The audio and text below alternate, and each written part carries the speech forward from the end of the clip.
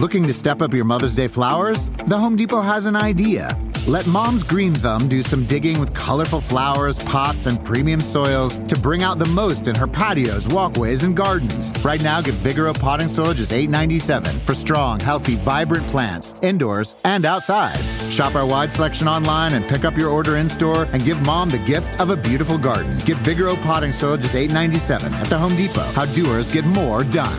See homedepot.com/delivery for details. Dietz & Watson's been making meats and cheeses the right way since forever. What's that mean? It means never cutting corners, ever. It means cooking, not processing. It means our Virginia brand ham that's cooked to perfection, then twice baked to layer the flavors. It takes more time, but you can taste the difference. We come to work every day to do it the right way, even if it's the hard way. Because if it's not right for us, it's not right for you. Dietz & Watson, it's a family thing since 1939.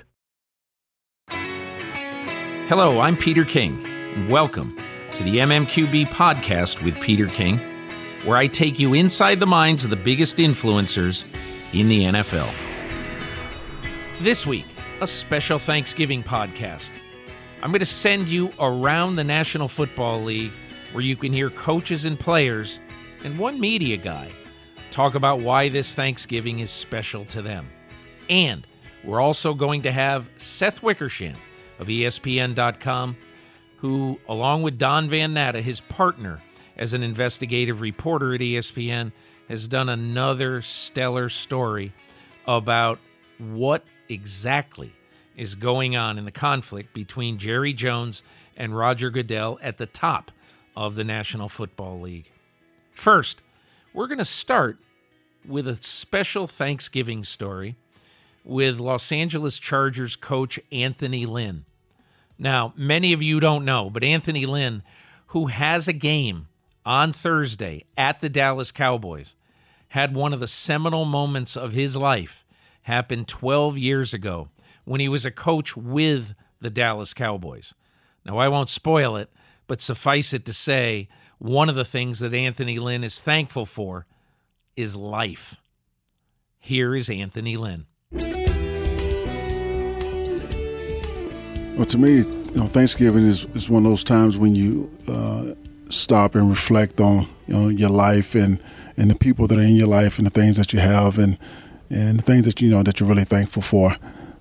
So many times in this profession, you can get caught up in everyday life, and a day will go by, just like that, and 6-7 months go by, you're like, well, where did the time go?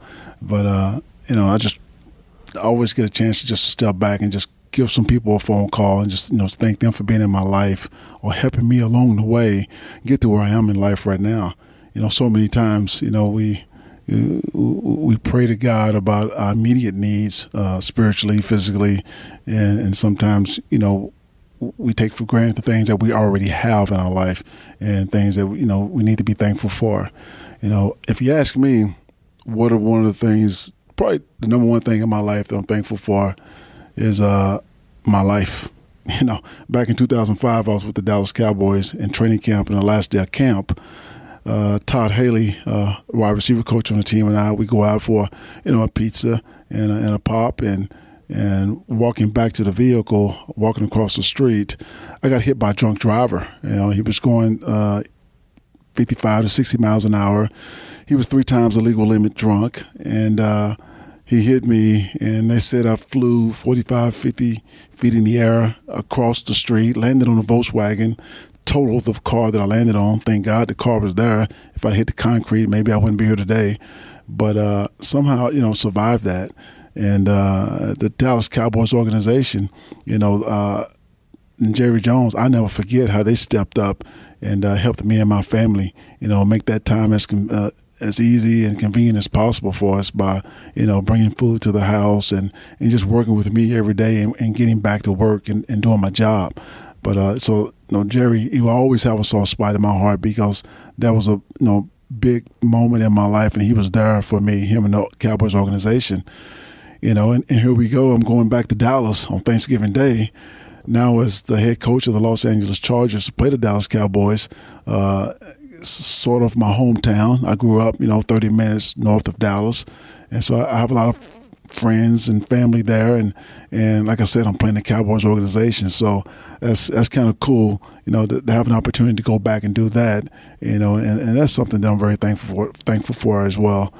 Just how this all went down with the Cowboys, and now how things just kind of go in full circle, and so I just have a lot to be thankful for, but I'm definitely thankful for the opportunities that I have right now in life, and if I don't mention my mom, I wouldn't be doing this just at all, because my mother, she's been there for me the whole time. She's been that example for me. She taught me to grow up and be the man that I am today. And her faith, when my faith wasn't strong, I leaned on her faith, and she's just been a great role model and influence in my life. So I'm sure there's a lot more I could be thankful for, but right now, I think that's plenty. This is the MMQB podcast. I'll be back with more Thanksgiving thoughts from around the National Football League in a few moments. But first, my conversation with Seth Wickersham of ESPN.com. As you know, if you're a fan of the National Football League, Seth Wickersham and Don Van Natta have had a series of stories that describe the conflict between the NFL Commissioner, Roger Goodell, the compensation committee trying to figure out what Goodell's next salary should be and next contract should be, and with the burr in their saddle, Dallas Cowboys owner Jerry Jones. So let's get to the conversation with Wickersham, and we'll dive into that. And on the other side, I'll be back with more Thanksgiving stories. Back on the MMQB podcast with Peter King. Happy to be joined by Seth Wickersham of ESPN.com. And Seth, before we start on the Molotov cocktails that you and your partner, Don Van Natta, have thrown into the operations of the NFL, I want to say happy Thanksgiving to you and your family. Thanks a lot, Peter. Happy Thanksgiving to you, too. It's a real pleasure to be on here. You and I have known each other a long time, and I cherish our friendship, and I admire you as a journalist, and I love the podcast, and it's great to be on. Seth, give me an idea of what it takes to get to this level of reporting on a difficult league to burrow into. I mean, I know I've covered this for a long time. Topics like these are most often kept behind tightly sealed closed doors. Anything around Roger Goodell is usually very, very difficult to report on. But tell me a little bit about you, how you got the bug to be an investigative reporter covering the NFL, and basically how you got to this story. Yeah, it is difficult reporting. There's no question about that. And I think that's something I'm really drawn to. And I like the stakes being high. I think that, look, I've known you since I was, barely a college graduate back in 2000. I think we met at a Rams-Giants game at the Meadowlands, in which, this is kind of an embarrassing story, but I just graduated from college. I was very eager to, learn from people. And I think that our seats in the press box were one down from each other. And the person in between us was one of my colleagues. And I think that I switched the tags to sit next to you to introduce myself, which I think got on her nerves a little bit. But, maybe it wasn't the smartest move on my part. But what are you going to do? And, I think that I've always just wanted to get better and to learn. And I think that a fear of mine is the fear of having plateaued and feel like you're telling the same story over and over again. And so, I think that around 2015 or so, I had done some stories that I was really proud of about the NFL, like my story on Bill Walsh's book, or the story on Jim Harbaugh that I did, the story on Scott McLuhan. Those were kind of some stories that got a lot of attention. And I think that then Deflategate happened. And Don and I worked together on the Spygate to Deflategate story. And when he was hired in 2012, we tried to work together immediately on a story. We couldn't really find the right story to work together. And, we hire someone of that caliber, a legend in this business. I want to work with someone like that and learn how he does his thing and his skill set. And so we did the Spygate to Deflategate story together, which was a very revealing story about how power works in the NFL. And, nobody could understand why Tom Brady was being prosecuted to this extent for deflated footballs, maybe deflating footballs. And so we worked together on that one, and that was just, a big story, but it also just opened up a window into, how things work at the NFL on the highest levels. But then, just the way that things happen in the league, there were more stories like that. The Los Angeles relocation, which we wrote about together, was another example of, all this great action happening in the league meetings. The Vegas relocation, another example of, all this stuff that's going on behind closed doors that we wanted to try to illuminate for readers. And so those stories we kind of created a beat out of.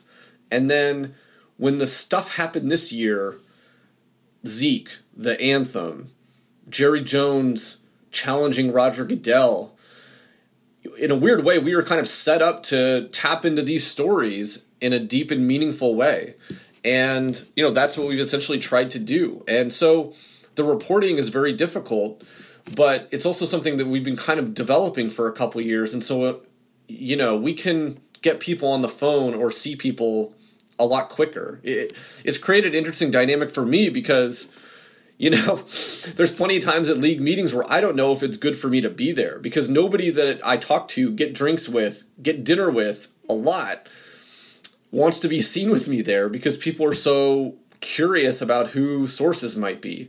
And so it's kind of funny because there's plenty of times when people that I know very, very well walk right by me at league meetings without even looking me in the face, or stop and talk to someone else and then introduce themselves to me under the guise that we had never met. And so it's kind of an interesting moment right now, and it's amusing in that sense. Your opening scene of the latest story by you and Don Van Natta, I think, is remarkable. For those who have not read the story at ESPN.com, you recount the scene when Roger Goodell tells Jerry Jones this past August that Ezekiel Elliott, his star running back, is going to be suspended for 6 games. And obviously, Jones is shocked by this.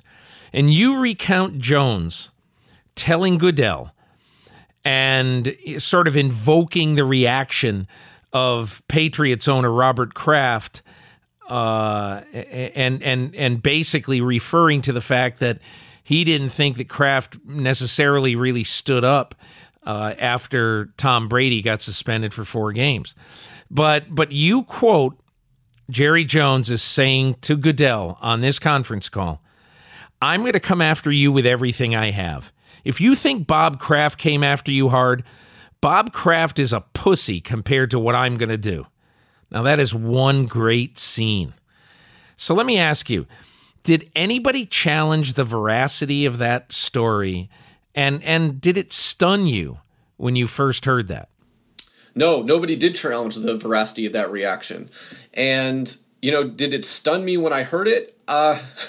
No, it didn't. And, I was actually excited when I heard it because I felt like we were capturing something very real. And I always try to do that in my stories. I want to get to the essence of something, whether it's a profile of somebody, whether it's writing about why Richard Sherman was dangled for a trade. No matter what it is, I want to get to the essence of something. And that moment where Jerry Jones said that on the conference call spoke to him and his essence in a very interesting and real way because he was angry. And you rarely get to see how people react when they're in situations that they can't control. And that was one of them. And he's not used to not being in control of situations. And so, we went through the process of getting more sources to confirm it, and nobody ever challenged it, and we felt it was a bulletproof anecdote, and I was really happy about it more than I was stunned because again, we're trying to show readers as close to how real the NFL can be, and whether it's on the field or in the executive suites or in the league office, that's what you're trying to do, and that was a moment that was a real moment. And so I was really pleased about that. Seth, it seems to me Jerry Jones wants to do 2 things. He wants to slow down the locomotive on these Roger Goodell contract talks. And it also seems to me he wants to get him out of office. You think he can succeed in either one of these? Well, I think he's already been successful. He has already slowed down the Goodell talks. Remember in August, Sports Business Journal reported that it was a done deal, and it's not. And that's because of Jerry Jones. And I think that, time is not Roger's friend with this. If he wants to be extended for several more years, I don't think that this being drawn out is good for him. And, we'll see if Jerry ends up being successful, if indeed what he wants is Roger gone. And I think that there are credible reports that he wants Roger gone. I think that there's another school of thought that, that's not quite what he wants. But, I think that reading between the lines, Jerry wants something big to happen. And we'll see what happens, because he's already been successful in slowing it down. And, we'll see whether the owners who want to extend Goodell try to speed it up as a result. It's going to be fascinating to play out. It's going to be, one of the great things to watch the rest of the season. The league says your peers, Adam Schefter and Chris Mortensen, reported a very early list of requests for Roger Goodell in his talks with his compensation committee, including that $49 million, salary demand and the lifetime use of a private plane. And they claim this list of demands is currently not on the table. What's your take on the league's pushback of the Schefter-Mortensen story? Yeah, Adam and Mort, look, those are two fantastic reporters. And when they report on this stuff, it's right. And, remember in September, they were the first ones to report that Jerry Jones was impeding the progress on Roger's contract. And that got significant pushback. That got the entire fake news tag to it. And it was right. And it is proven to be so salient. And so when they report about what Roger's counterproposal was in August, they have those details. They have proof of what he wanted. And so, when they report something on these contract talks, I think that you can take it to the bank. To me, it seems very reasonable to wait until after this football season to decide whether to re-up Goodell through 2024. If you do the contract now, you're basically saying to all the owners and to the public, all the players, Roger Goodell is the commissioner of the NFL for the next 7 years. So I guess my question would be, do you think that Jerry Jones has enough owners on his side to have any chance to push this into the offseason? Well, I think that's the key word, reasonable. Is it reasonable to wait? It'll be interesting to see that, because that's what Jerry wants. He wants to slow this thing down, and we'll see who's on his side. I think that owners right now, everyone's always wondering, how many owners does Jerry have? I think that the idea of slowing it down and having a more detailed process is gaining traction. Even if owners don't like the messenger, they are kind of coming around to his message, which is that, look, this is a fascinating moment in the NFL, and there are significant headwinds that are coming to light. Has Roger performed great at his job? Is he solving problems?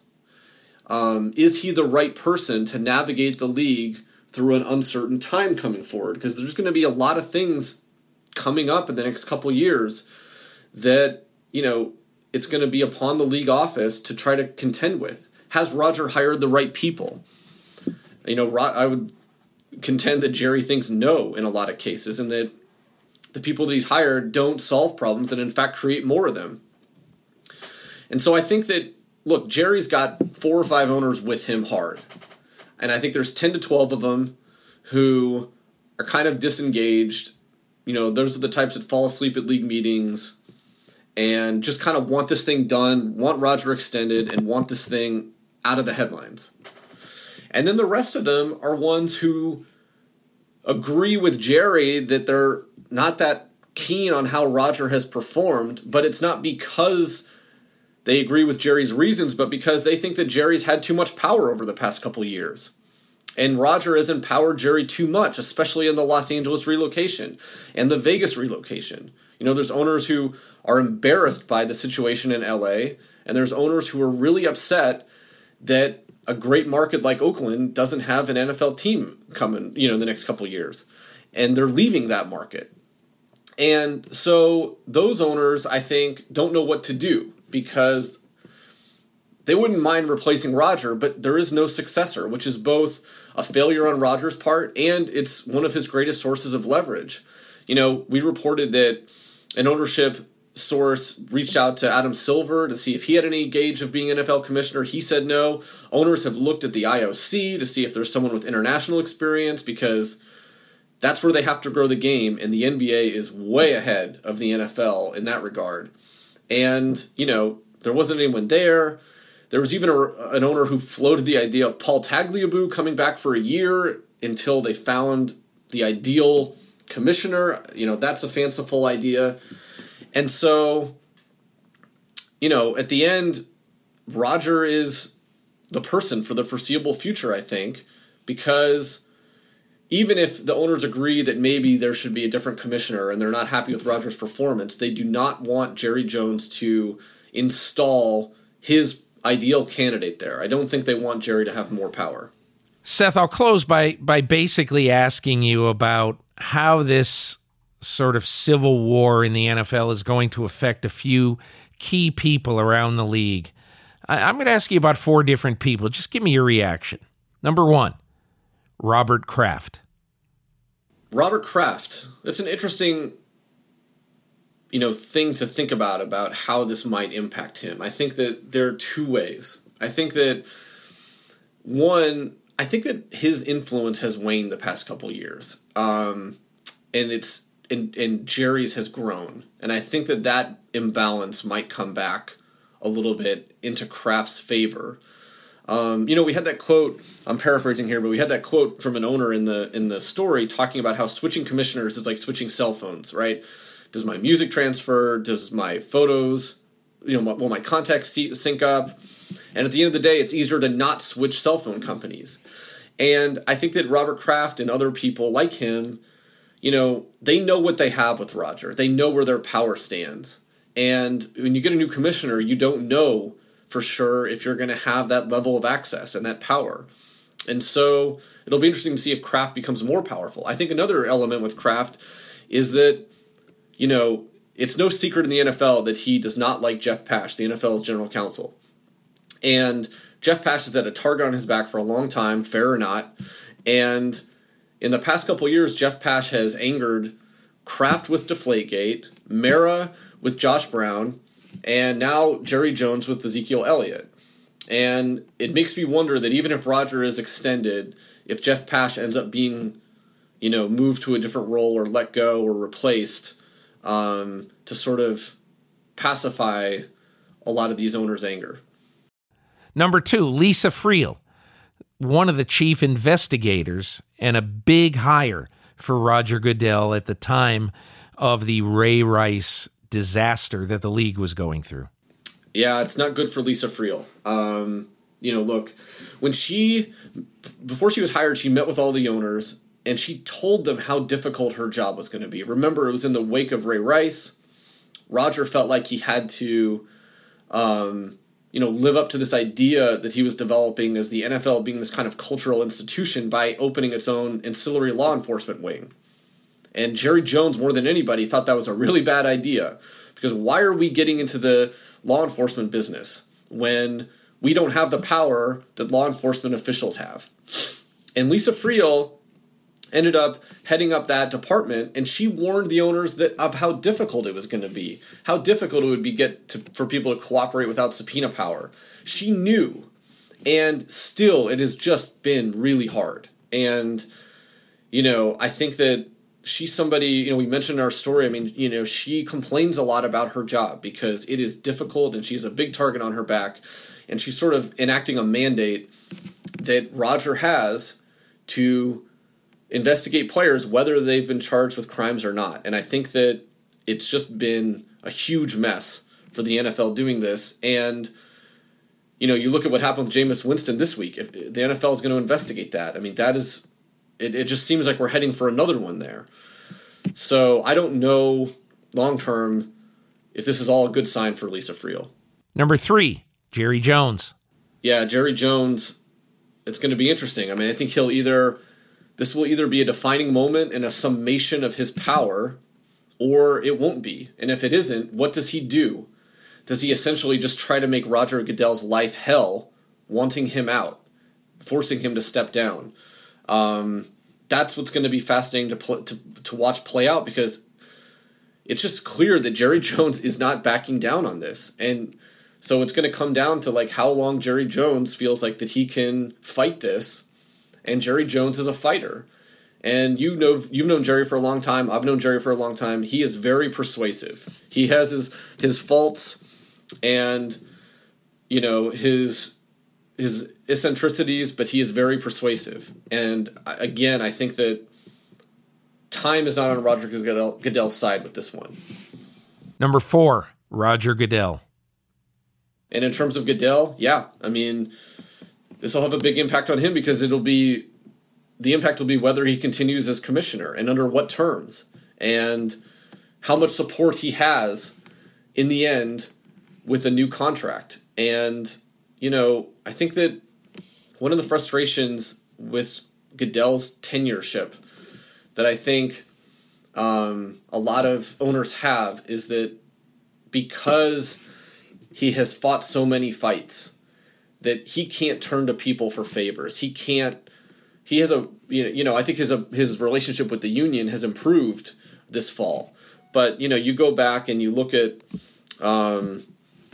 the way it's been. I mean, they're in constant litigation, and the union sees the litigation as not only situations in player discipline where they think the player was treated unfairly, but they see it as a chance to weaken Roger. And Roger doesn't have people near him that he can go to. I think there's a lot of distrust on the higher levels of his executive cabinet, and I feel like that he doesn't have somebody, he needs someone like Ernie Adams for Bill Belichick. That Ernie Adams is like the perfect example of why best friends were invented, because he's there. He does not want the head coaching job. He will do anything he possibly can to help Bill Belichick be successful, and that's his role. And I think Goodell needs someone like that. Seth, fantastic reporting job, really good. Congrats to you and Don on this story and on this series of stories. And I really hope the journalism students, high school, college, and even young in their professional careers, are studying what you guys are doing. Well, Peter, listen, I really appreciate that. I mean this sincerely. It's a terrific compliment to get from you. And, like I said, we've known each other a long time, and I value our friendship, and I value your opinions on these things, and I really appreciate it. Thank you. You're listening to the MMQB podcast. They say in life there are no guarantees. They say there's no sure thing. Well, I'm here to tell you there might just be one exception. In 1924, Husky started making things for people who make things, and they did it with common sense.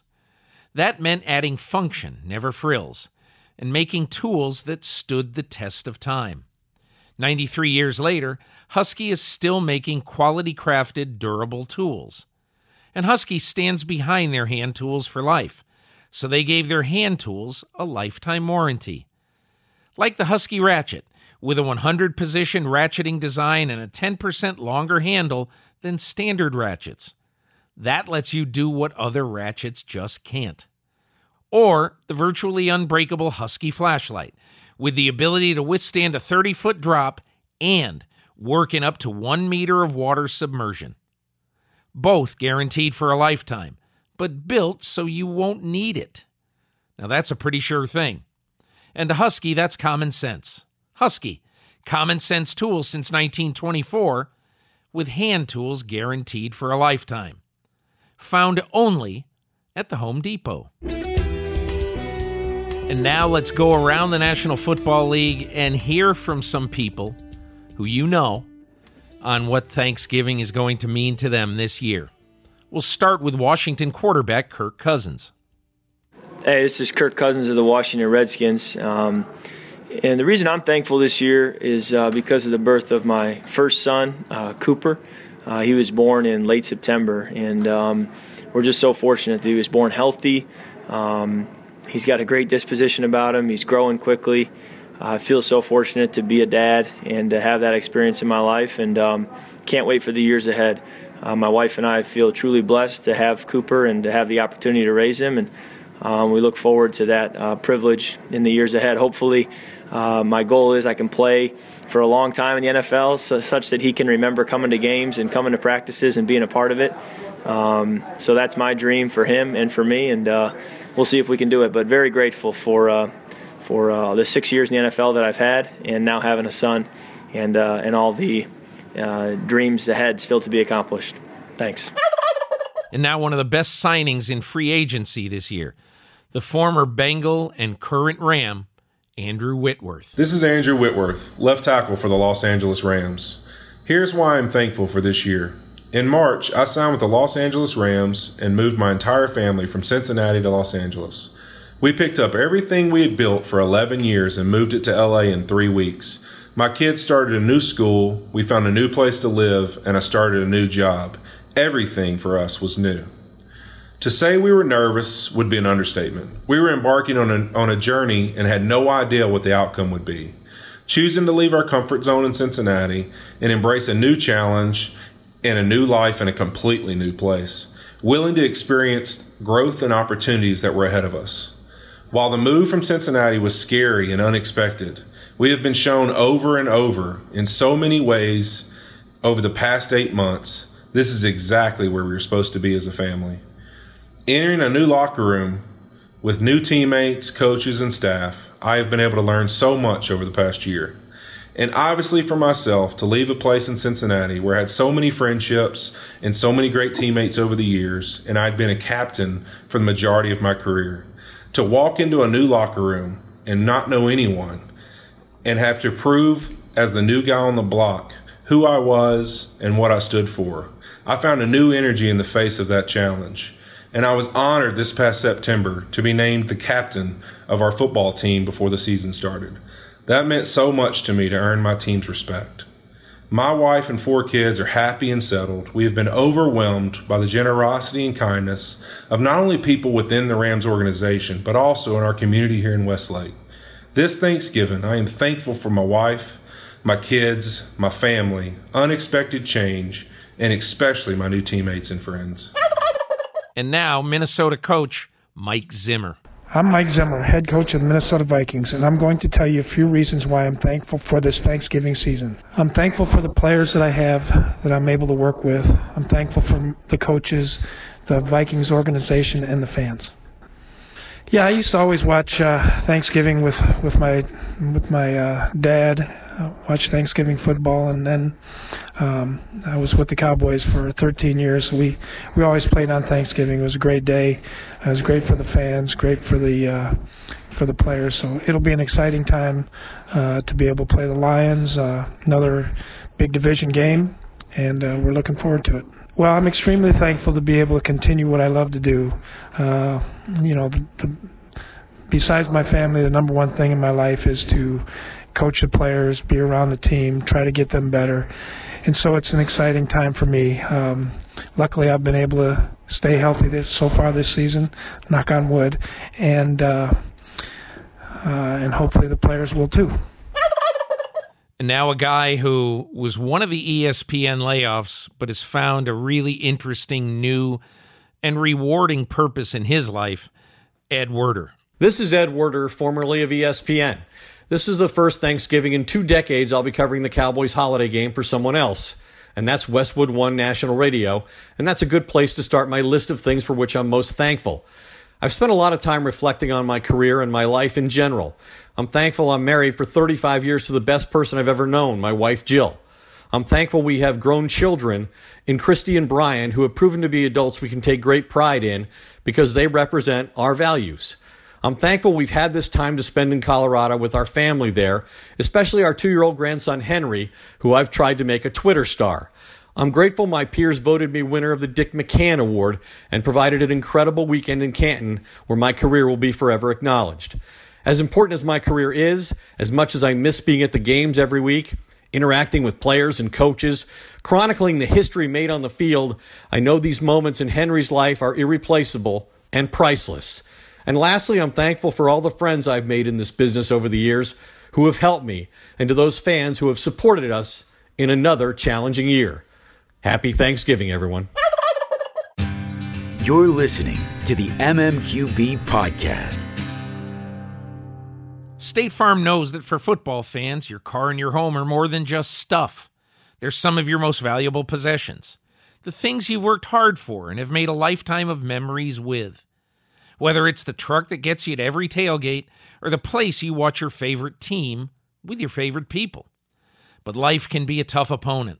That's why when it comes to finding the right home and auto insurance, you need a strong defense. A seasoned pro like State Farm. They understand it's more than just a car or a house. So why not give it the protection it deserves? It's just one more way State Farm is here to help life go right. See how they can help you by talking to a State Farm agent today. And now Denver Broncos cornerback Chris Harris Jr. Hey, it's Chris Harris Jr., cornerback of the Denver Broncos, and I'm very thankful for my family, my two daughters, my wife. They've been very supportive cast for me, and when things aren't going good, they're always there to lift me up, and I'm just blessed to have them in my life. Oh man, we go to Denver Rescue Home, give out turkeys. We're going there and I'm also with Chris Harris Jr. Foundation. I'm able to give out dinners, 25 dinners for my number this year, and just give out to the homeless, man, people that really aren't fortunate enough to celebrate Thanksgiving and have that great meal. Try to give them something to remember. Oh man, I'm thankful for my Super Bowl, man. My teammates, man, who won that with me. Being able to also stay healthy, man. Like going to my 7th year, I'm definitely thankful to continue to play at a high level. Here's two-time cancer survivor Bruce Arians, the head coach of the Arizona Cardinals. Hi, Bruce Arians here from the Arizona Cardinals. Every year at our Thanksgiving table, we gather hands and thank God for what we're thankful for. I am especially thankful for our freedom. Thank you so much for the men and women of our armed services who protect us daily, policemen, firemen, all the first responders that keep us safe. I'm extremely thankful to be cancer-free for the second time, and I'm most thankful to have a healthy, happy grandson, Asher Freeman, who I love dearly. Happy Thanksgiving. And now a former Cardinal, Calais Campbell. Now, Campbell is a candidate for Defensive Player of the Year after 11 weeks, has played great for Saxonville. This is Calais Campbell of the Jacksonville Jaguars, and I'm thankful for a lot of things. Number one, I'm thankful to be in Jacksonville, 70-degree weather, pretty much year-round. The winter's very, very nice. I'm thankful for being on a team that is, realizing their potential and dominating week in and week out. That feels pretty good right now. I'm thankful for a defense coordinator that's lets us rush 4 at a time, so we can go out there and lead the lead in sacks and become Saxonville. Also, that puts us in position to be the best versions of ourselves. I'm thankful for our secondary. They're incredible. Make my job really easy. I look pretty good out there sometimes because those guys just handle business, taking away first reads and making a quarterback hold it for a long time. So I'm really thankful for that. I'm thankful for our linebackers. Those guys are they do a good job taking away the first read on the tight ends and the running backs as well. Cover guys, but they're big-time hitters. Fill the gaps, make me look good in the run game too. I'm really thankful for the D-line, around me. Jan, balling on the edge, Dante, Marcel, Malik, Abe, you go down the line, of just talented guys on the defense that just makes plays, and we all play together, and we become the best defense in the league. I'm thankful for our coaching staff as a whole that just allows us to push ourselves and be the best we can be. Coach Marone, for believing in me, giving me opportunity. Coach Coughlin, I'm thankful for my family, who keeps me in a stress-free environment, keeps me, humble. Definitely when I start getting a little big-headed, they know how to, pop that bubble real quick and get me back, understanding my roots and what got me here. So definitely thankful for them.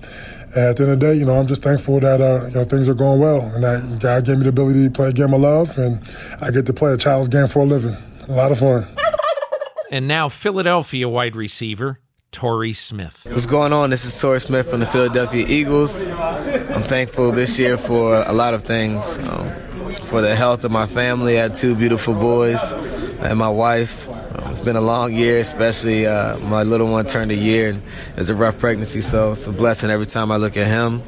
Thankful for another opportunity to continue my career here in Philadelphia. It's been a great time. We've been winning, so it's always fun. I'm thankful for that. Thankful for the way the city's embraced me. I'm thankful for my teammates and the great men and leaders they are in the community here, from Carson Wentz to Malcolm Jenkins to Chris Long. The list goes on. It's just a great place to be for me. And I'm also thankful for just my family in general.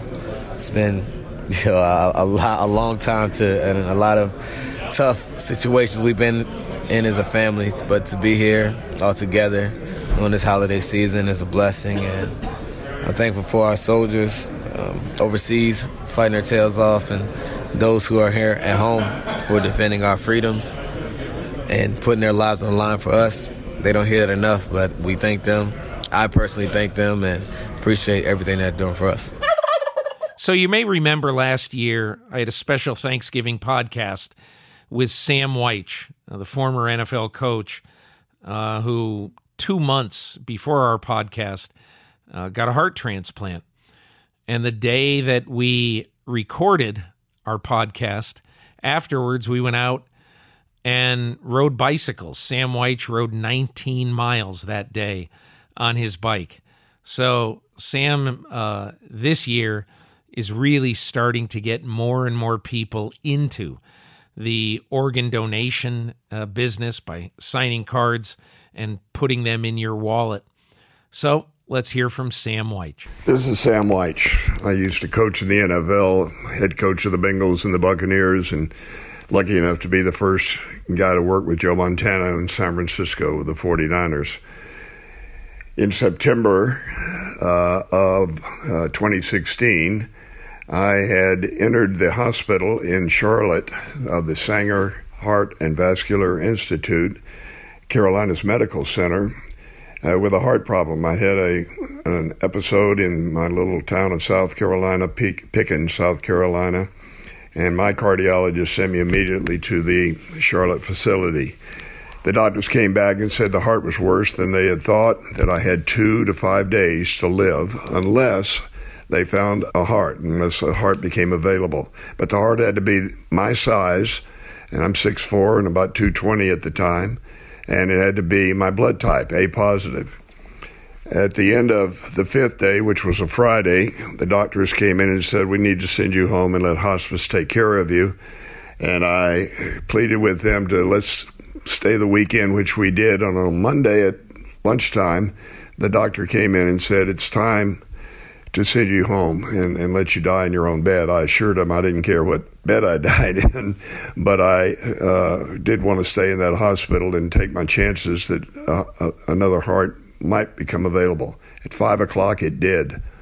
The doctor came in, said this is a long shot, but a heart has been found, and we've got a doctor on the way up there to get it. On the way up there, told me going north, that's right in the middle of Pittsburgh Steeler territory, 2 hours north by plane and from Charlotte. So I very, very well have the heart of a Pittsburgh Steeler fan that waved that terrible towel in my face more than once. We had some great rivalries up there. But the hospital got the heart and started the surgery around 2:30 that Tuesday, September the 13th. And by 6:30, I had a new heart. The doctor said that the left side of my heart had not beat for over an hour and until the heart was installed, and that the LVAD pump had really kept me alive. The right side of my heart was barely beating.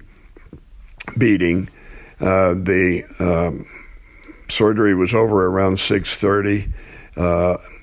A week or so later, I was discharged from the hospital. Less than a month later, I rode 15 miles on my bicycle on a paved trail between the little towns of Pickens and Easley, South Carolina. I had a very strong heart. I had a group of surgeons that did a terrific job, and a life that was not supposed to be there, mine, for more than 2 to 5 days, lasted 8 days, and now has lasted 8 days, 1 year, and 2 months. My mission in life is to get more people to be donors. This person that I don't know, that I may never meet, the donor family, it's up to their call. But somebody that I don't know had the foresight to become a donor, an organ, eye, and tissue donor that could save, upon the passing of any person that is a donor, up to 8 lives, could enhance up to 75 more lives with tissue and skin and cornea and ligaments and tendons and so forth.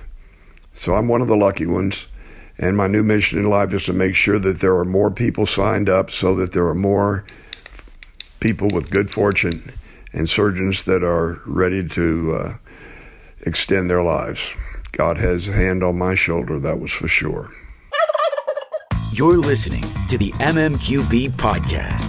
So, sort of a unique podcast this week. I wanted to do something about Thanksgiving this week. And the reason is, I guess, when I was a kid, I grew up in northern Connecticut, and Thanksgiving was a really big day in our family because the way our family worked was my father was an iron worker, and every day, almost every morning when we got up, he was gone. In the state of Connecticut, there was one ironworkers union, so you could be assigned to go do a job anywhere in the state. I remember he had a 2-year period where he had about an hour and 20-minute drive each way to a job way down in Groton, Connecticut. And, so he was always, most of the time he was gone in the morning. And then whenever he got home at night, he'd have dinner and he was just cooked. So most of the time, the 5 days during the week, we wouldn't see all that much of our father.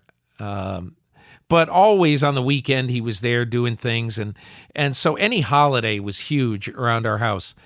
And I always thought that Thanksgiving was particularly fun because we would be able to just have a great meal with extended family around. And at some point during the day, we always used to have the football games on in the house.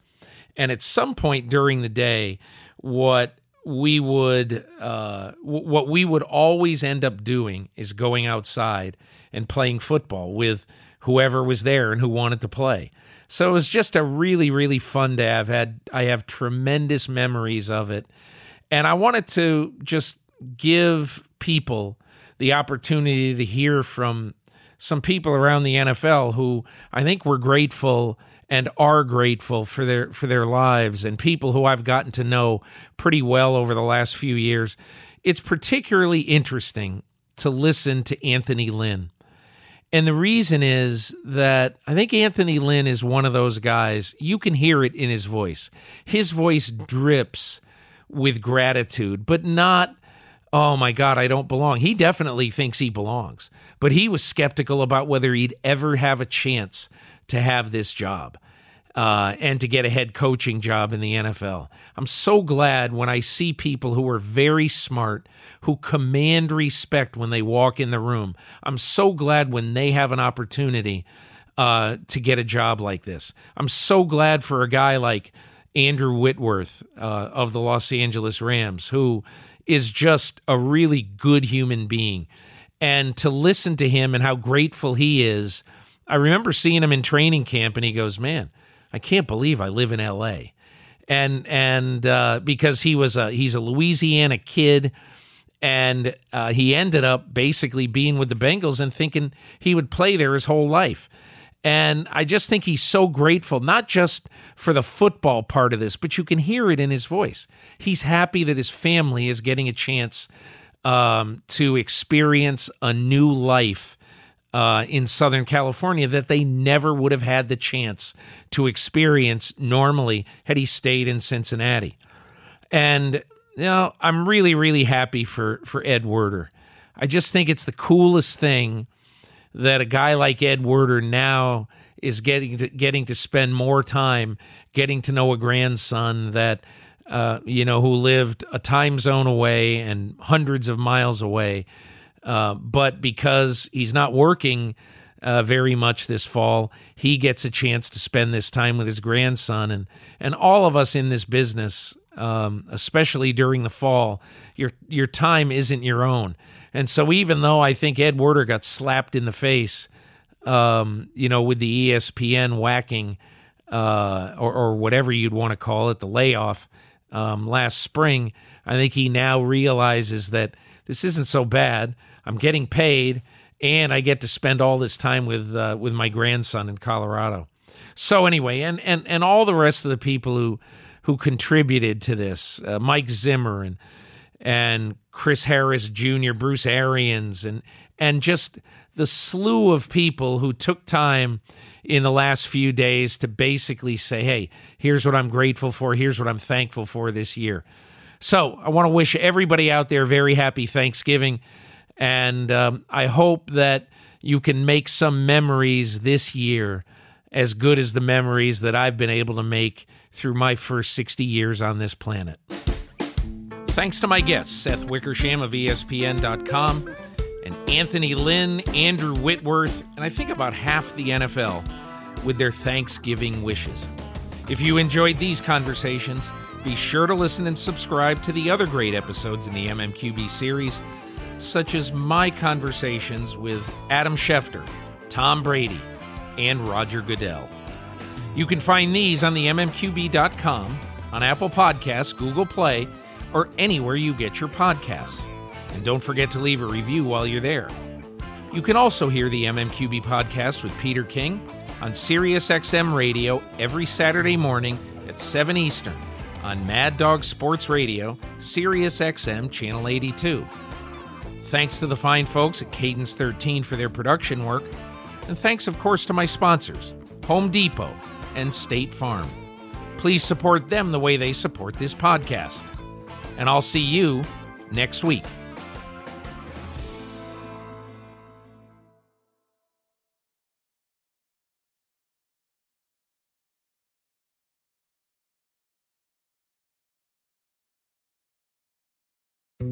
Dietz & Watson's been making meats and cheeses the right way since forever. What's that mean? It means never cutting corners, ever. It means cooking, not processing. It means our Virginia brand ham that's cooked to perfection, then twice baked to layer the flavors. It takes more time, but you can taste the difference. We come to work every day to do it the right way, even if it's the hard way. Because if it's not right for us, it's not right for you. Dietz & Watson, it's a family thing since 1939. Hear that? It's the call of the Crave. And when the Crave calls, you know what to do. Try the $5 Bacon Bundle, because the only thing better than a White Castle slider is a White Castle slider topped with crispy hickory smoked bacon. So pick any two of either the Bacon Cheese Slider, 1921 Bacon Cheese Slider, or Chicken Bacon Ranch Slider. And also get a small fry for just $5 with the $5 Bacon Bundle. White Castle. Follow your Crave.